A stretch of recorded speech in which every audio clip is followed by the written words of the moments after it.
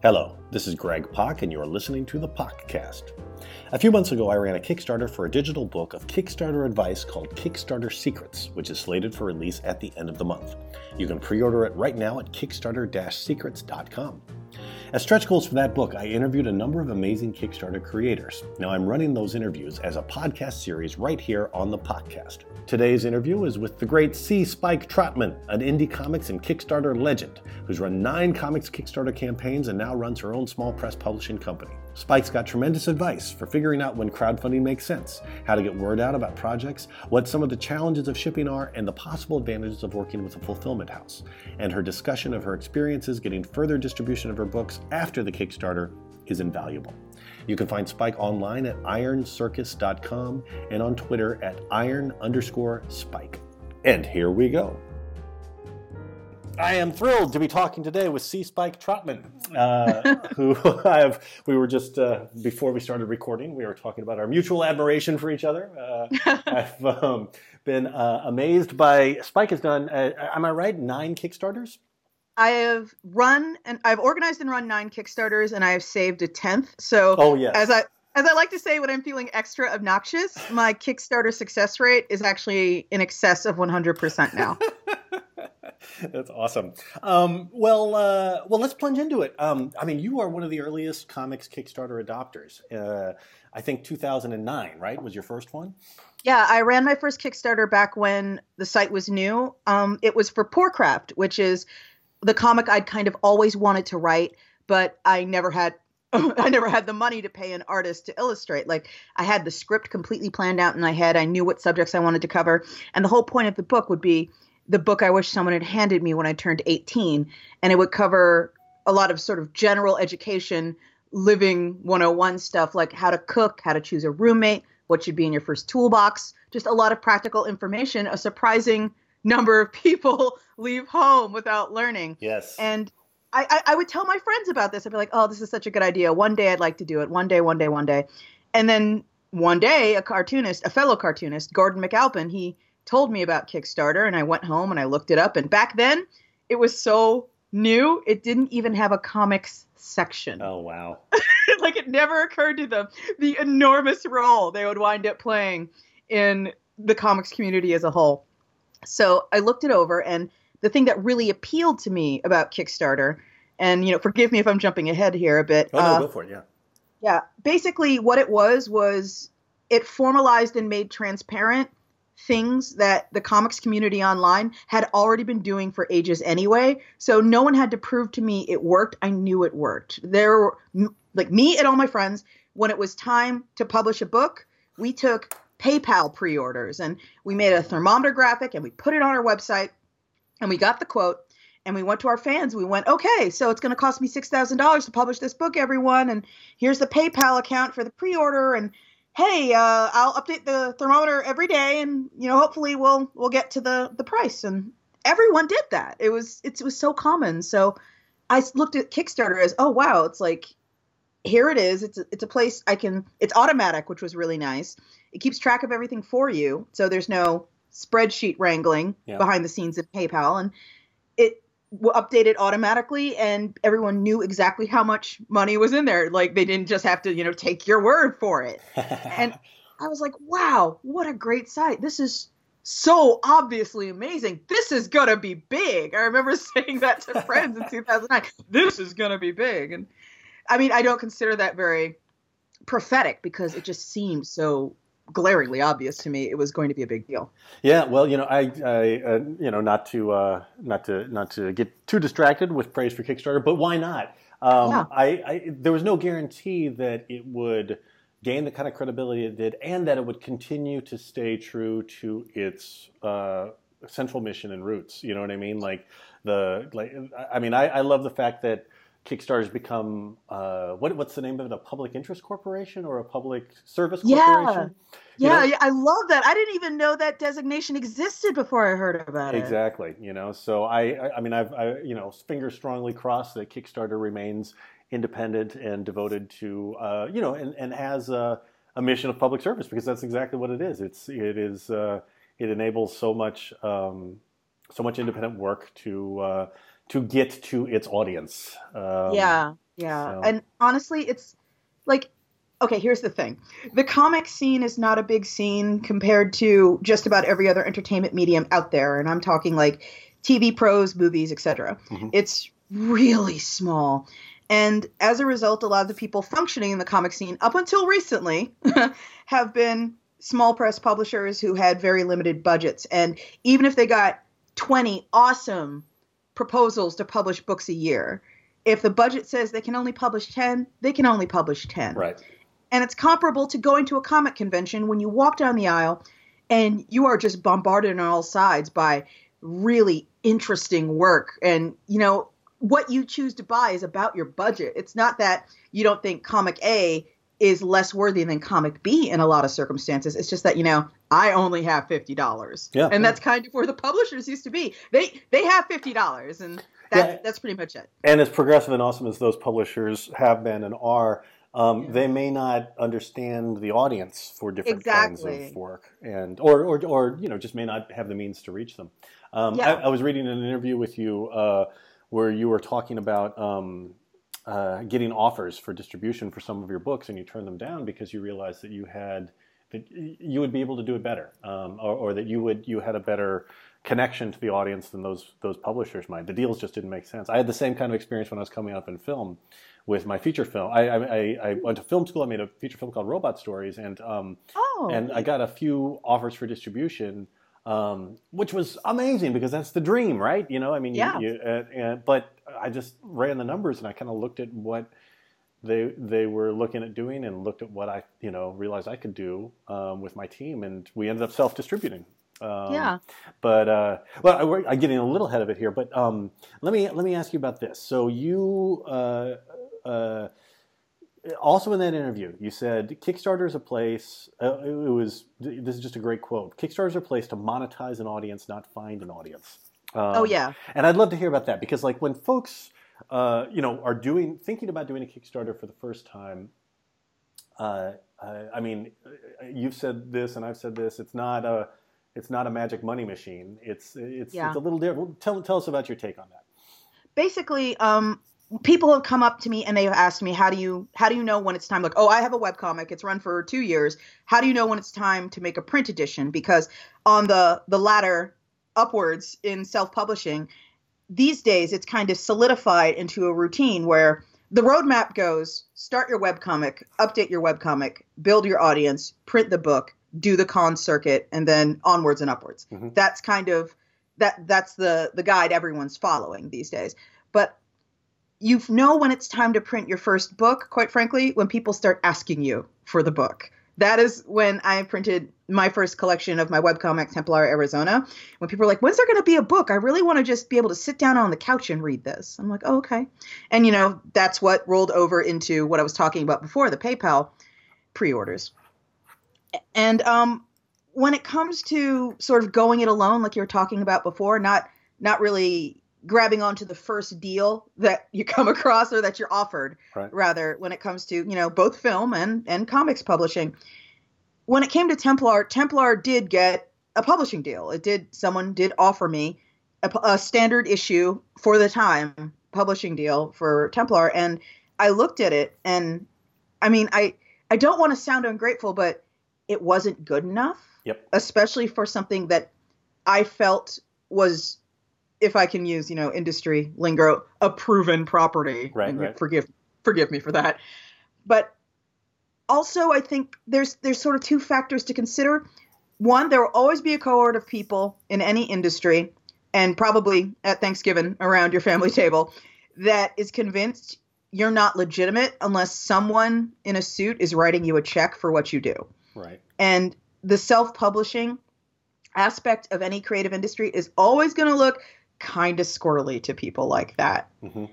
And then on the other end, there's a lot of people in the creative aspect of all the creative industries, the talent, I guess one could say, who are under the impression if they sign with a publisher, oh, well, they won't have to do anything from there on. It's easy sailing. It's like when you go to a water park and it's the lazy river ride where you just get in the inner tube and you are carried along to greatness from that moment on. Sadly, no. Yeah. It's like a publisher will never, well, I can't say this for everyone because not everyone kind of has that self-promotional bone in their body, but a publisher will never be able to push you as hard and with as much focus as you can push yourself, except in a very few circumstances. I'm pretty sure Stephen King doesn't need to talk anybody into promoting his next novel, but 99.99% of us aren't Stephen King. And when that 99% signs up for a publisher, that doesn't suddenly mean the entire promotional wing of that publisher will spring into action exclusively on our behalf, send out those reviews copies, schedule those interviews, do those book tours, do all of that for you.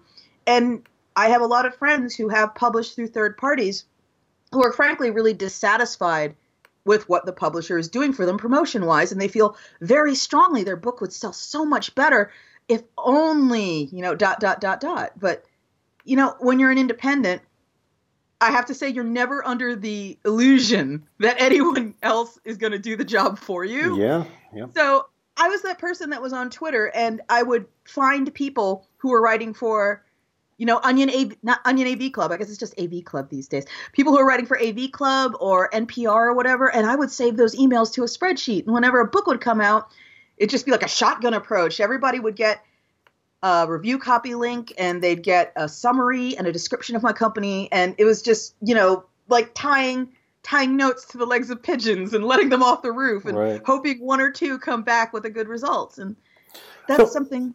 So what set you up to have that kind of, did you have any experience in marketing or had you worked with any, done any kind of publicity before? Or was it just like personal inclination combined with just thinking it through and doing what needed to be done? This is where it's going to get kind of dark. So here we go. I kind of came up in comics when I'm going to say the complexion of comics was very different than it is now. Yep.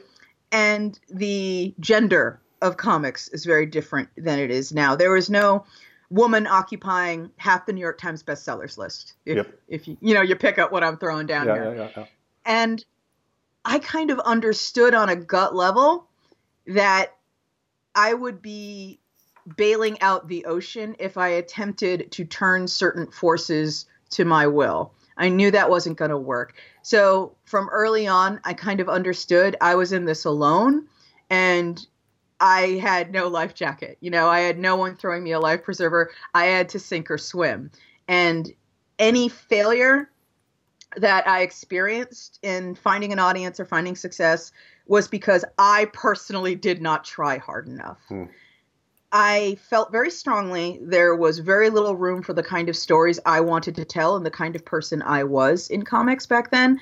So instead of bashing against a glass ceiling for 10 years and hoping something worked out, or hoping I could find a publisher that would give me a decent contract and give a crap about me on the same level that it might give a crap about other creators, I figured, like the song says, I can do bad all by myself. You know what I mean? So I felt like sort of the marketing and self-promotion aspect of my career was a necessary development. And I don't doubt I have sort of a natural inclination for self-promotion, but it was one of those things where I didn't feel I had a choice. Yeah. I'm with you.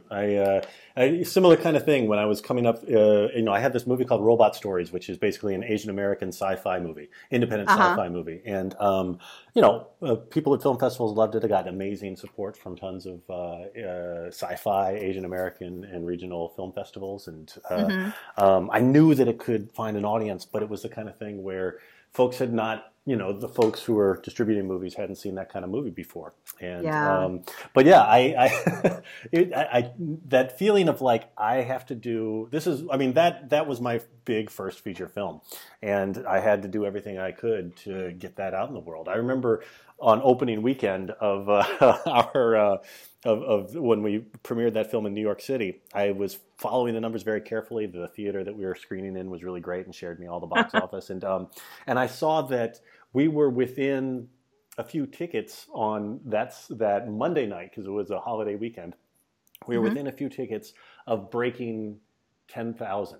Actually, I think it was Sunday. Yeah, so we were and so to that very last show, I bought an extra 3 tickets to put us over so that we would get that five 5-digit, number there. Yeah. Because I was like, okay, now I'm a film distributor. You know what I mean? It's like, I'm going to do whatever it takes, because I knew that, having 5 digits there, breaking 10,000 was going to get us more attention than 9,987. You know what I mean? Absolutely. But yeah, I mean, thinking, even going as far as that, you know what I mean? Like it felt like I had to do every single thing I possibly could. So yeah, I was just to say, I understand where that's coming from, because one of the things that I talk about sometimes on Kickstarter is the 6-figure club, which is when your Kickstarter, any Kickstarter you run, breaks $100,000. Yeah. And it's like, does that make a huge difference between like $95,000 and $100,000? No, not really. Yeah. But like that extra space, that extra 6-figure, that 100,000. Yeah. Suddenly people sit up and take notice. Suddenly you're worth something, Right. And it's important to always like be able to separate in your own head the difference between something that is good for publicity and something that actually means something in terms of the quality of the thing. But that kind of stuff. It's like, I mean, having an eye for that and being willing to hustle and get out there, and that's all part of it. Hustle is so important. Yeah, and so you enjoy it, right? I mean, just So what's your or do you have any advice for somebody who, who's in a kind of similar position, has projects they want to get out in the world, but they don't have that bone for talking, for getting out there and hustling, personally to sell their stuff? Well, worst case scenario, the person who absolutely 100% has no hustle, wants no hustle, is terrified of the prospect of cold emailing strangers asking them to talk about them. Right. My first bit of advice would be get over it. If you 100% cannot get over it, you can't. It's a absolute wall in your psyche that will never come down. Okay. My second bit of advice would be consider working for somebody, because it's going to be real rough out there for you if you don't want to hustle, period. Right. And if that is still also completely out of the question, third place, and third for a reason, would be there are professional publicists out there. Right. And the best example I can think of is there was a Kickstarter for a project called Fresh Romance, which was modern romance comics. Yeah. And they got an Entertainment Weekly article, which is a big deal. Right. And the reason they got it is they hired a publicist. The thing that puts publicists in third, though, they're not cheap. Yeah. And they'll let you know when you first bring them on. It's like, this is what it's going to cost to run this level campaign, that level campaign, the other level campaign. Most cartoonists are not going to be in any kind of position to hire a publicist for their project, because most cartoonists, their first project is going to be like maybe a $2,000 to $10,000 print the first 100 pages of my web comic book. And right. the publicist is going to roll in and be like, that'll be $3,000. It's like, oh my God. That's out of the range for people like us, cartoonists. But if you are willing to learn, if you are willing to change, the best approach I can suggest is something that's the least intimidating, which is go on sites that you enjoy. If you read Entertainment Weekly or AV Club or Autostraddle or Women Write About Comics or Black Nerds, just whatever you're into, go on that site and find the authors on that site whose work you enjoy and whose work you are always excited to read, because they seem to have the same taste in you, taste as you rather. And you know what? This is the 21st century. Find them on Twitter, make a Twitter list of journalists, and when your book is ready to hit the printer or Kickstarter, email them a PDF. And just be like, hi, my name is so-and-so, and this is my comic, blah-de-blah. I read and enjoy your work on website.com, and hopefully I could get a nice quote for you for the back of this book and for my upcoming Kickstarter project. If not, no hard feelings, thank you, bye. And don't take it personally if like 80% of them never get back to you, because they get like 10 emails like that a day, usually. Yep. Yeah. No, that's... Yeah, that's another thing. Sometimes people work with partners, and sometimes one of the partners is more, public than the other. Yeah, so that's another possible hook. That's great. Well, let's get into some nitty gritty here. Sure. Shipping. You are Tell me what, because I seem to remember sometime back when you like took a picture of like a room you had dedicated to like your shipping empire, and just on a practical level, I mean, shipping seems to be the big hang up. That's where so many Kickstarters actually find out that, oh no, we're in the red, because they hadn't, they didn't plan things out quite, or they, also, there's a question of scale, because if you've got a Kickstarter of where you have to ship less than 200 packages, that feels pretty manageable to do on your own. But then when you start to get over that, it's suddenly sometimes people just get swamped. Have you worked with a fulfillment house? Do you do it all on your own? And if you're doing it all on your own, like, can you give us some pointers for how to organize all that? I've worked on sort of 3 levels. Initially, I started off doing all the shipping by myself, with my husband, being conscripted into helping. And that was the roughest. And then I moved on to a fulfillment company. I use a local fulfillment company called ShipBob. And they interface with BackerKit conveniently enough. So, that's pretty great. And nowadays, I'm at a level where the day-to-day orders from my online store requires having part-time help that just comes into the office and does shipping for 4 or 5 hours a few times a week. That's great. And so I'm at that level now. But initially when I first started off, it was such a pain in the butt.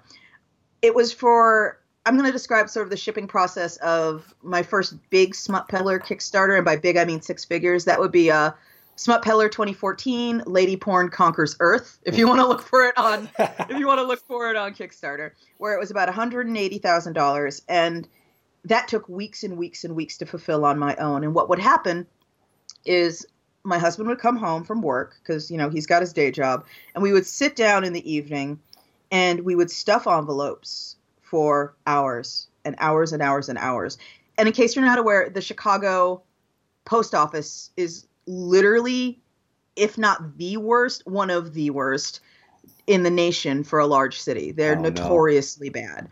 So what we would end up doing at the end of every evening, when we had stuffed as many envelopes as we could stand, which is usually, 80, 100 or so, is we would load everything onto a 4-wheel dolly, and we would walk it a half mile to the central postal processing station, right, where we would drop it off in sort of this big drop-off cart that they had out 24 hours because we couldn't take this stuff to a post office because they just give us dirty looks. Right. If we made a person get involved. That's awesome that you had that they had a drop box that you could just drop it into, though. That's better than it could be.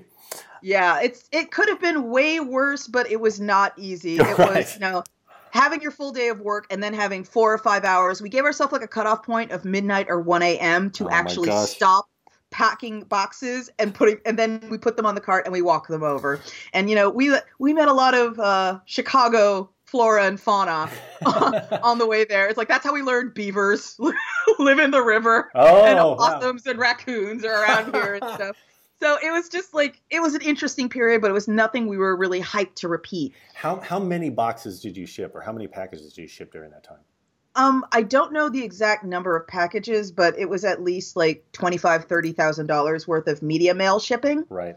So if you want to do some math, shipping a Smut Peddler media mail is about $320. Yeah. So wow. Okay. So it was you had that's crazy. Yeah, that's like almost 10,000 is what you're saying, or 8,000 or so, something. A lot. Yeah, it was a lot. That's a lot. At the end of the day, we were like, okay, we don't want to do this again. Yeah. And I happened to be at the Printers Row Literary Festival, which is a book festival, an outdoor book festival in Chicago. Anyone in Chicago is familiar with it. And I was sitting at a table with a whole bunch of other cartoonists. We'd all gotten together to club together on a tent. And a guy came up and he was all like, do you do Kickstarters? I'm like, yeah. He's like, oh, who do you use for fulfillment? And I'm like, me. And he gave me a card. And he was like, actually, I'm part of this internet startup, and it's called ShipBob, and we're really looking for customers. We could handle all of this for you. And I don't think he thought I would ever email him. Yeah, I think he thought, he was just sort of doing the rounds, pressing the flesh, whatever. Right. And one day I emailed him, and I was like, hey, I got 3,000 books for you. That was the start of working with ShipBob, which I would give them at this point. They're clearly getting their crap together on some level, because there have been hiccups that we've had to address, including them not what's the word, padding boxes correctly for very heavy books, because the books I tend to make, we're talking 300 to 500 page books. These are fat little babies. Right. So if you put too much space in the box, they'll bang around and they'll ding themselves up real good by the time they get where they're going. Right. So they need to be cradled. They need to be held close. And we had to talk about that a little bit, but for the most part, I'm satisfied. I give them a B, like real solid B, where they do free pickup, always a plus when you're shipping out a pallet or two worths of books. Yeah, definitely. And they itemize very clearly. When they make a mistake, they own it and they try and fix it. Cool. And the thing that is the real plus for me is my involvement in shipping has downgraded from 4 or 5 hours a night for 3 to 4 weeks, plus a half-mile walk there and a half-mile walk back, right, to we'd schedule a day, ShipBob shows up, they load the truck with the pallets, they leave, and then, a week later, I get an invoice, and then a week after that, everyone talks about how they got their books. Yeah. So it's so much easier now. And one of the things about building a business, and I understand that a lot of people, they have no interest in becoming a publisher, which is kind of what I stumbled into. But one of the things about building a business is it becomes vital somewhere along the way to learn to delegate. And there are many things Iron Circus needs done that does not require the person doing them to be me. Right. And shipping is one of those things. So I was very happy to delegate that. That's tremendous. So how do they charge you? Like, is it pick and pack where they're charging you for each item they touch to pack in there, or is there do you work out like special? You kind of look at everything and work out a special thing, or before using them, I did a little math, and they have, I'm not sure exactly what the technical term for it is, but they have this deal with the USPS, the United States Post Office, where they get their postage for a fraction cheaper than, Joe Schmo, you and I would. Is it cheaper than the Indicia discount that you would get by doing it through Indicia? Yes. Okay, gotcha. Yeah, and I know that because I ran the whole spreadsheet thing where if I packed all of these myself, excluding the hours that I'm personally losing doing it, how much would it cost? Right. And if I gave it to ShipBob to do it, how much would it cost? And I looked at it, and basically it would cost a small amount less for ShipBob to do it. So I'm talking like 3 figures less for them to do it. But right. that, okay, cool. It's cheaper and I save a million hours. Yeah, awesome. It's kind of hard not to jump all over that. That's pretty good. Yeah. And I should note, I also used Amazon to fulfill at one point. Oh, and okay, Amazon, if you want to talk about a crazy discount on shipping, Amazon's ace in the hole is they not only get a superb shipping discount, but they ship really fast. Like medium mail tends to take a week. When Amazon did fulfillment on Smut Peddler, I think it was 2 days, and people got books because they're Amazon. Right. Why did you? What made you go with ShipBob instead of Amazon after that? Oh God, Amazon just had a lot of, I don't know, like interface with forms online that I just couldn't be arsed. You know what I mean? Right. I had to fill out a lot of stuff. I had to give them a lot of detail. I had, the exact dimensions of the book and the exact weight and this, that, the other. Whereas ShipBob shows up, I tell them, face to face, ship these media mail. Here's the list of people to ship to. Right. And it's just so much easier. Right. Yeah, I worked with a local New York-based fulfillment house for my last 2. And it was great because I could just go into the warehouse and talk to them, and work out any little issues. Look at the exact way they're going to ship stuff, and right. There's a real advantage to going local, I think. Sometimes absolutely. Okay, so one of the reasons I was really, really excited to talk to you is because you are you're taking things the step beyond. After having done so many Kickstarters, you are, like you said, you've become a publisher, and so you are looking at what you do with your stuff after the whole Kickstarter is over. Yep. And I'd love to hear something about that. I mean, I know that you've been, first there's the kind of obvious thing of, okay, you overprint your book a little bit. You've got books that you can sell at cons. You can sort of build a business or a part of your business of going to cons and selling books. But now you're actually talking to book distributors. Oh, yeah. I'd just love to hear more about all of that.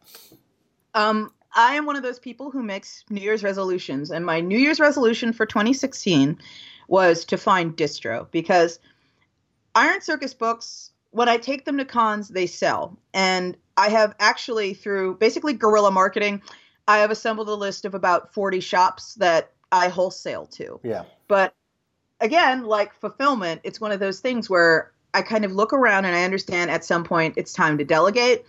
I know my books sell. Here's the track record proving it, because I have people ordering 40 or 50 at a time from me wholesale. Wow. So that's not an issue. And I know I can find clients, so that's not an issue. What an issue is the hours I spend doing this, I could spend on something else. So I decided to find distro. And again, I am all completely, I learned this in the streets, man. It's like I have absolutely no formal training in the world of publishing. But fortunately, I have friends who do. And it was so serendipitous. I was on a Skype call with some friends, and I was telling them about my ambition to find distro. And it just so happened one of my friends had one of their friends over, and her name was Molly. And Molly heard me on the Skype chat talking about distro. And she was like, "Hi, excuse me. I'm a friend of so-and-so's. And I was wondering, you said you're looking for distribution. You live in Chicago, right? Did you know that the book sellers, like the BEA, the Book Expo of America, is going to be in your town this year in a few months? And that's where everybody goes to find like publishers and distributors and stuff." And I was like, "No, I did not know that." I went and I looked at the website and I searched, and there are all these distributors listed as being there. And I was like, "Oh my God, amazing." So I registered to attend. And it was an interesting experience. I was very Eye of the Tiger that day. I will prove myself. Yeah, I'm going to do this. I saw you tweeting about it. And you were like, I'm here. I'm doing this. I'm going to make this happen. Because I was like, I was going in prepared to have to argue my case, Yeah. And I took my Uber down there to the McCormick Center, which is the McCormick Place, which is the big expo hall they have in Chicago. And I walked in, and immediately like 5 distributors were super interested because I was one of those people who didn't show up with this opinion that distro would save me or Right. distro would be my big break. I showed up with, "I'm tired.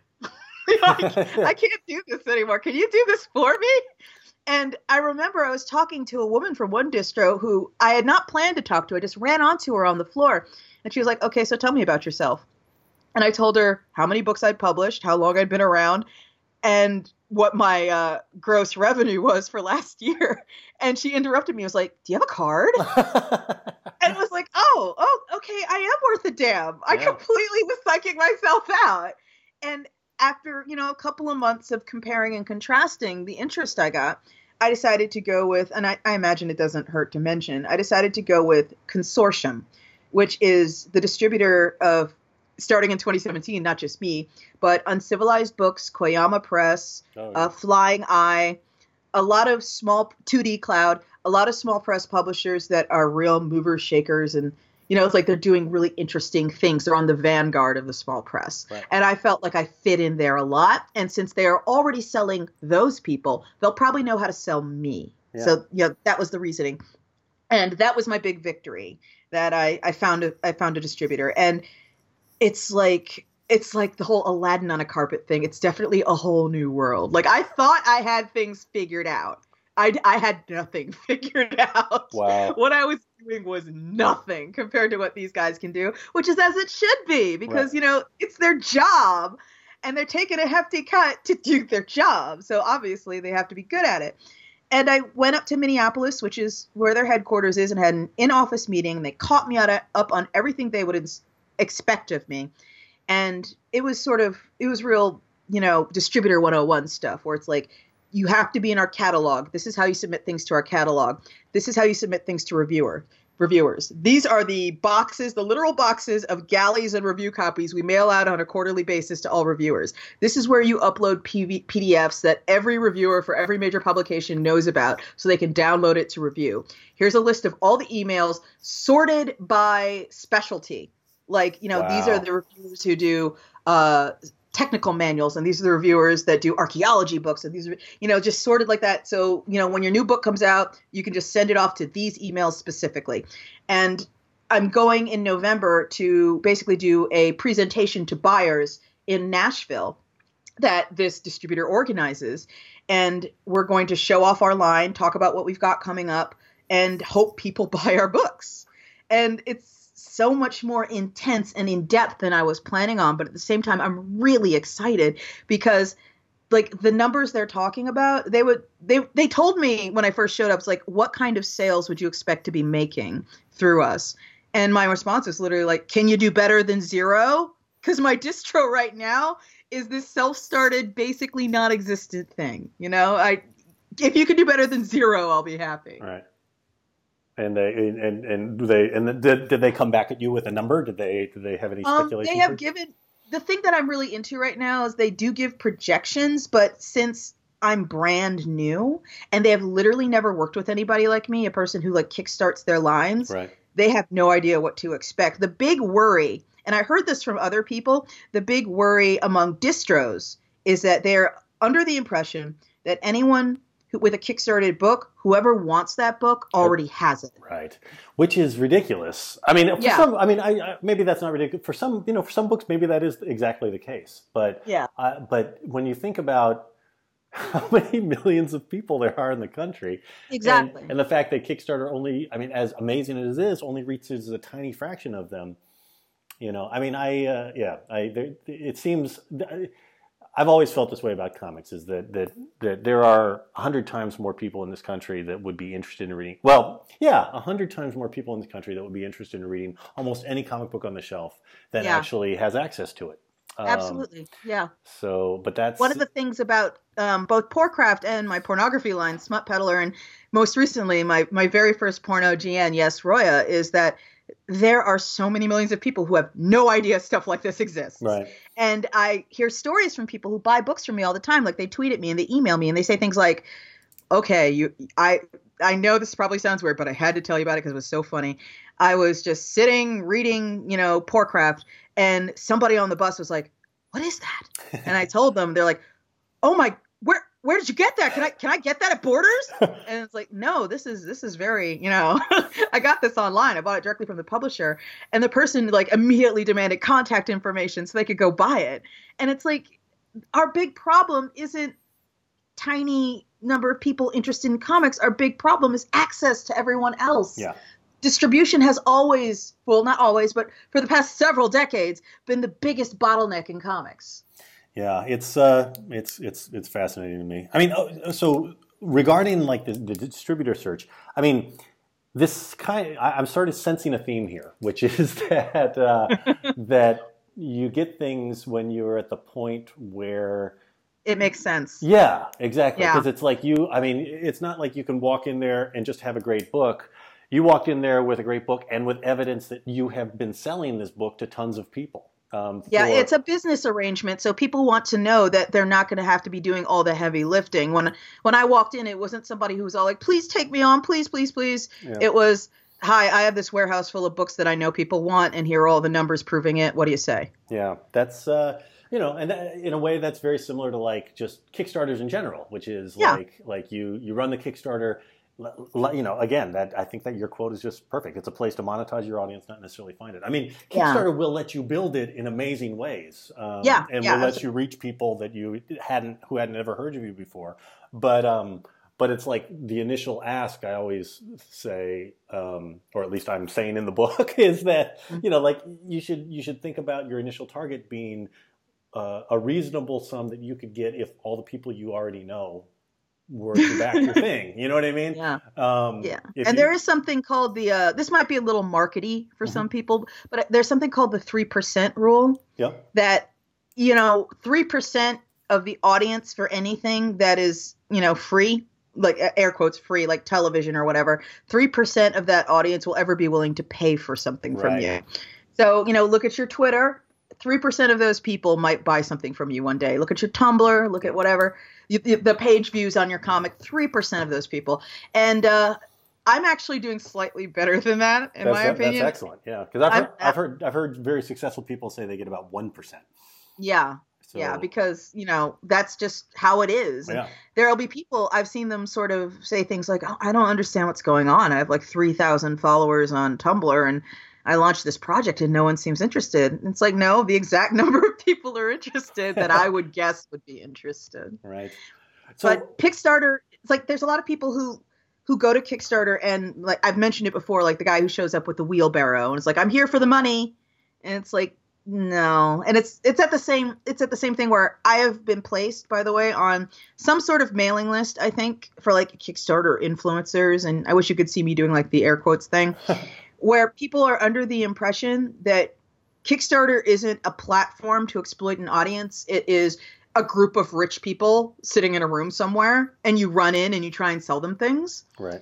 Which, don't get me wrong, you will get funding if you run a Kickstarter from people who are just browsing the site and just happen upon you. But the majority of your funding will very likely not come from those people. They'll come from people who already know you, already like you, followed you to Kickstarter because you posted a link, and they follow you on Twitter or Tumblr anyway. Yeah. Well, and a lot of people who are just drifting around on Kickstarter looking for cool stuff will only back a project if they see it's already gotten a certain amount of support and credibility from other folks. You know, so like you bring your folks to the party and then other people join the party. Exactly.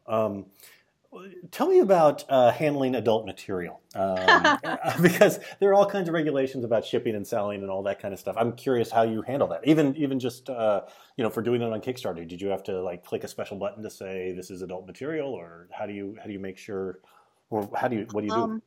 I try to practice a basic level of respectability. Mm-hmm. I have never been asked by Kickstarter to do anything a certain way, and there is no button or checkbox you click to say this is for adult material. Right. When I make my Kickstarter campaign and I use I use illustrations from the book for it, I don't put in any nips or tips, as I say. Okay. It's something that you would feel comfortable showing, a 12-year-old, because nothing's out there, nothing's hanging or dangling. And I make it very, very clear it's erotica in the text. Oh, and, okay. I use the word porn in the title, so there is no mistake about what you are backing, even if there is no explicit nudity on the site itself. Right. I emailed Kickstarter initially, and I was like, would this be okay? And they said, we have no problem with that. And there have definitely been people who have attempted to report my projects for being adult material. Interesting. And my personal favorite was, this is before a redesign, so this isn't possible anymore. But back in the day, years and years ago, the report this project button used to be very close to the ask this project creator a question button. Oh. And there were a few misclicks where people were clearly trying to report me. And I had to be talked out, by my husband. I had to be talked out of replying to them because they would write me with things like, not me, they think they're writing Kickstarter. They would write me with things like, what is the point of reporting these disgusting projects if you won't do anything about it? And just so in case anyone in the future is thinking of like mounting some kind of campaign, I know for a fact that Kickstarter's lawyer approved the Smut Peddler 2014 project personally, because that was back when the approval process was still going through some changes. Right. And they told me everyone at the office was pitching in, approving projects, sitting at the computer and clicking approve, approve, approve. And he sat down. My project came up. He read the description. He giggled. He went, Smut Peddler. And he clicked approve. So good luck getting me off that site. What about selling at cons and stuff? Like, do you have to ask for IDs or anything like that, or do you just? I mean, is that something that even comes up? If you look under 30, I will ask you how old you are, and if you hesitate, I probably won't let you look at the books. Gotcha. But I have to say, one of the nicest parts of Small Press Expo 2016 this year is a guy came up with a parent. And the parent announced very happily, he turned 18 yesterday. And he bought all my adult comics. Oh my gosh. That's hilarious. That was the best. I loved it. What about shipping? I mean, is that an issue with the U.S. Post Office? It has never been an issue. I have shipped all my material media mail for the better part of a decade, more than a decade, honestly. I've never had my books opened and sent back as, this does not qualify for media mail or anything. It is it's a book format thing with no advertising. Yep. So it qualifies as media mail. I don't care what anyone says. Yep. And I've never had an issue with shipping. The closest thing I've had to an issue is apparently someone underage used a parent's credit card to back Smut Peddler on Kickstarter, but the parent let the charge go through. And then when the book showed up, they took it for themselves and went, no, this is mine. You used my money to buy it, so it's mine. So they contacted you to tell you about it, though? I saw it on Tumblr. Okay. Someone was like, oh, my Smut Peddler came and my mom took it because I used a credit card without asking. And she was all, oh, is this my book? That's awesome. So how many other books are you publishing, or how many other creators are you publishing? I'm so excited about this. This is my favorite part. Okay. I'm gonna do a Peter Molyneux. That's gaming humor. And just sort of ruin everything right now. I am currently in talks to import 2 different artists.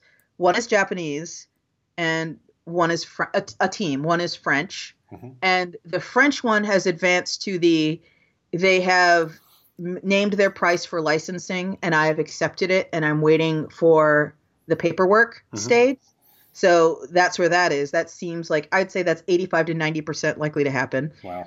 And the Japanese one is, I hired a translator and I wrote them and I told them how much I liked their work and I wanted to import it. They replied and they seemed very into the idea. So I would give that a 60 to 70% chance of happening. But I'm currently seeking a person who knows enough about, trans-Pacific law that they can write a contract that is binding in both Japan and the United States right now, so I can publish their work. Wow. The French stuff is a lot easier, but the Japanese stuff is going to take some acrobatics. But I'm really excited about both of those. Those are the things in sort of the far-flung future. Poorcraft, which is the very first book I ever kickstarted, the one that started it all. It's currently running on Go Comics on a Monday, Wednesday, Friday schedule. And it is being offered in a reprint in Consortium's upcoming catalog. So I'll be reprinting Smut Peddler. It's a pastime. I've got like maybe 30 or 40 copies of it left. Oh, wow. And I think of all the Iron Circus books, it's the one that's the most bookstore sexy. It's the one that belongs in back to school and graduation displays. It's the one that belongs college bookstores. And as I told the team at Consortium, there's always somebody turning 18 somewhere. It's an evergreen title. Is it a book you update? I am going to be updating it for the reprint because it printed at a real wacky time where the Affordable Care Act was going through. So there were a lot of stopgap measures until the Affordable Care Act kicked in 100%. Right. So there's a lot of information in there that is now obsolete. Gotcha. So I'll be updating those pages for it.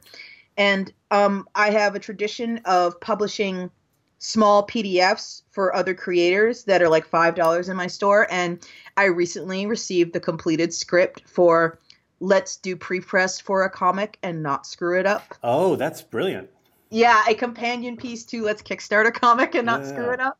And it'll tell you everything about backing your blacks, color separation, the difference between RGB and CMYK, what resolution you should be drawing or scanning at, how to clean your inks if you're still on analog inking, just a lot of really useful information. Not everybody who wants to make comics professionally went to a comics program at an art school. So a lot of us had to kind of like learn this in the bush, in action. Yeah, totally. I know. I remember when I printed my first book, like the artist hadn't extended the art into the bleed. So there are these places where if it had printed as is, like it went directly up to the cut point, which means that you might get a little sliver of white. So. Yeah. But yeah, I mean, stuff like that I didn't know, so there's like tons of stuff like that. That's great.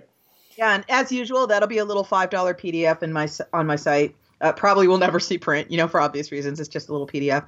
But the ones that I've announced recently, I've announced an erotic graphic novel, by Sarah Winifred Cyril about Edwardian lovers who are women, like lesbian Edwardians who are in service. And, the term sort of in service is that they work at a manor house for a lord and a lady. And it's just sort of a really sweet little love story that takes place on sort of the awakening of women's liberation in England. So they're content, like in another world, they would have been content to sort of stay in their Lord's service for the rest of their lives and share their little attic bedroom for the rest of their lives. And one of the things I really like about it is it's not the terminology is tragic queer story, which basically means that they are somehow on some level punished for their homosexuality as a plot point. Yeah. It's like, no, this is more about them sort of finding bravery within themselves to like, no, you know what? We can live on our own and we can support ourselves and we don't have to be a maid for the rest of our lives. Let's do this. Like, that's the story. That's cool. And I'm also publishing Melanie Gilman's As the Crow Flies, the first volume, next year. And if you've never read it, it's a fantastic webcomic about a tween age, maybe 13-year-old girl named Charlie, who is the only Black girl at an all-white Christian summer camp. And it's just so awkward and painful and awful. And I cannot wait to publish that. And I'm also publishing Lisa Nafziger's book Minus, which really spoke to me. Like, this is the first I've heard of Lisa. And her book is about a girl who was raised in isolation and homeschooled by her dad on this, isolated homestead out in the middle of nowhere. And she has very limited contact with the outside world, controlled by her paranoid father. And she gets into college. And she and her dad decide to road trip to college, with all her stuff for move-in day. But during a pit stop, when she uses the bathroom, while she's in the toilet, she hears gunshots. And when she finally summons the courage to emerge from the restroom, everyone at the rest stop is dead, and her dad and their car are gone. Oh. So exactly. Isn't that gripping? And that is how the book opens. That's cool. And there are other books I'm publishing, but those are like what come to mind immediately. And I'm just super excited. That's amazing. I mean, so you've got at least that. So you just talked about half a dozen books that you're publishing of other people's stuff. So, I mean, is the goal to how many books do you want to have going out in the world? I mean, I'd like to get up to between 6 and 7 yearly, just Gotcha. new titles. Right, I'd love to be just a straight up hardcore, just, all jets forward publisher, including my own work and other people's work, because I will never opt out of the creative end of comics. I would consider that a failure to myself. And like I've mentioned before, I recently wrote an erotic graphic novel illustrated by an incredible artist named Emily Denich, called Yes, Roya.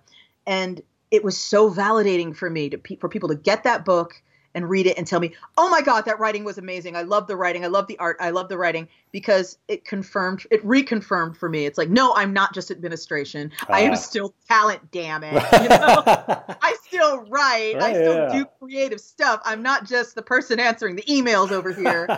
So I'm always going to be doing that. And Emily and I are going to be working together on a new erotic graphic novel in the future. And there's just a lot going on, and I'm super excited. So do you see Kickstarter being, because now that you're getting mainstream distribution, for lack of a better word, is Kickstarter still going to be a part of the plan for these works? Or I'd like for it to be, but I won't go into detail, but there is one title I'm working on where guaranteed in the future I will not be using Kickstarter because it's explicitly forbidden. Oh. So at least one title will not be using Kickstarter, but I would very much like to keep using it in the immediate future, because at this point, it's kind of like, why not? Yeah.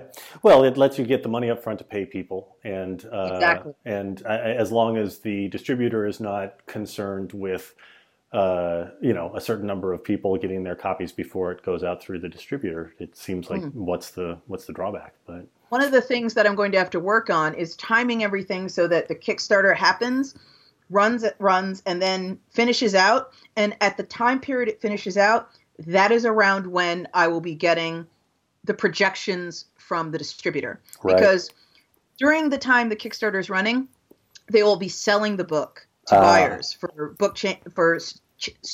store chains and libraries and schools and whatever.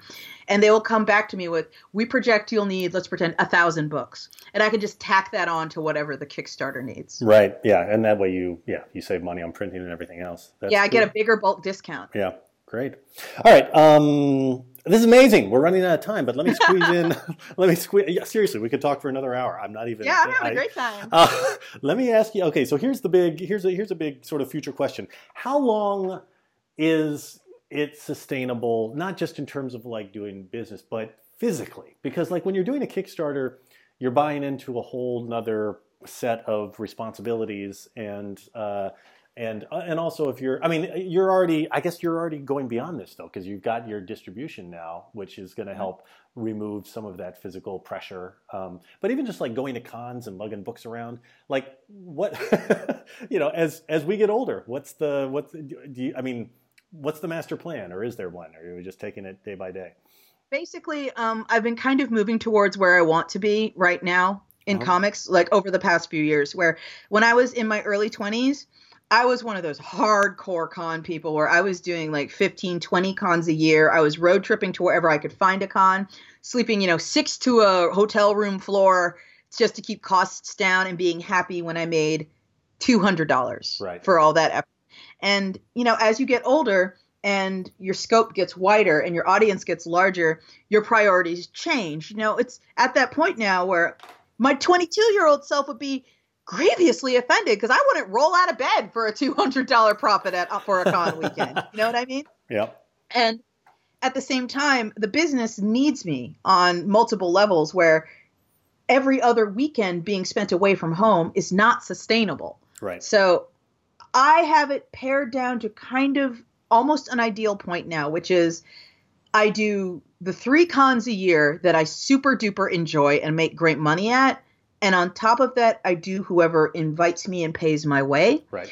But I am anticipating a future where the majority of the book sales are not through cons and not through the online store and not through Amazon, but through the distributor. Right. And that means instead of going to 50 different places to sell 1,000 books over the course of a year, I sell 1,000 books at one point and, sell it all at once and load the pallet and the truck picks it up. At the same time, if you hadn't been doing those 50 places a year for all those years, we wouldn't have been able to build up the absolutely.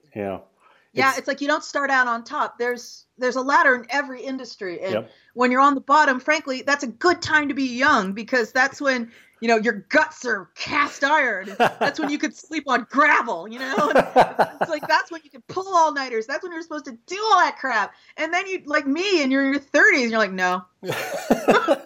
No, I'm going to need a per diem. No, I'm going to need my own hotel room. Thank you. No, you're paying for the cab from the airport. No, I'm not taking the subway. It's like that's kind of where you end up because you're so over it. You're so over it by then.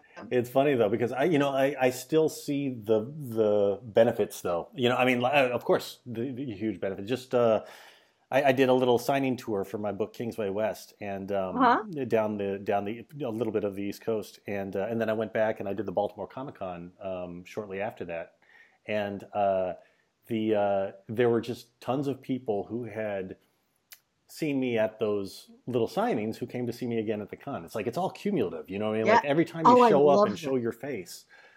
I love people who come up to the table, and I talk about this in a comic I did called This Is Everything I Know. The most valuable people in the world are the people who come up to the table and just go, "Hey, what's new this year?" Oh yeah. Oh my gosh. I love them. I love you. I love those people. Awesome. All right. Before we sign off, do you have any last minute little nugget of wisdom or advice? Like what's your one big thing of advice for people who are thinking about doing a Kickstarter? Don't bother unless you have an audience and you have an audience.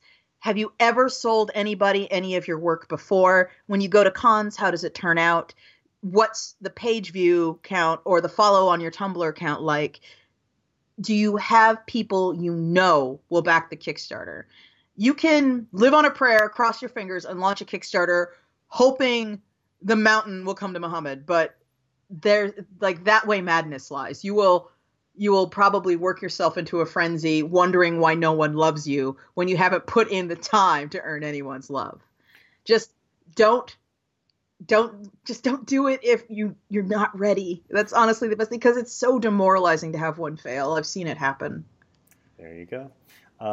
That's amazing advice. The one thing I will say is that Craig Engler has pointed out that when people fail at a Kickstarter and then do another one, they have an incredibly high or a significantly higher success rate. Yeah. Failure doesn't mean permanent failure. Everybody fails. Oh, true. We're all blowing it. Yeah. We're all goofing up all the time. But a failure is a thing you have, not a thing you are. There you go. Spike, this is amazing. This has been tremendous. Really, really appreciate it. I had a great time. Thank you for interviewing me. Thank you. And that's it for today's podcast. We'll be back soon with another interview. In the meantime, feel free to check out Kickstarter-secrets.com and look for Spike online at ironcircus.com and on Twitter at iron_Spike. Thank you so much for listening, and see you next time. Information in this podcast is provided for educational purposes only. Pacman Productions does not guarantee or warrant the accuracy, appropriateness, completeness, safety, or usefulness of any information. In particular, nothing in this podcast should be taken as legal advice or legal opinion. Users are always advised to consult with a lawyer regarding any legal question. The opinions expressed by interviewees are theirs alone and do not necessarily reflect the opinions of Greg Pak or Pacman Productions. All content copyright 2016 Pacman Productions. Music composed and performed by David Libby. davidlibby.net, DAVIDLIBBY.net.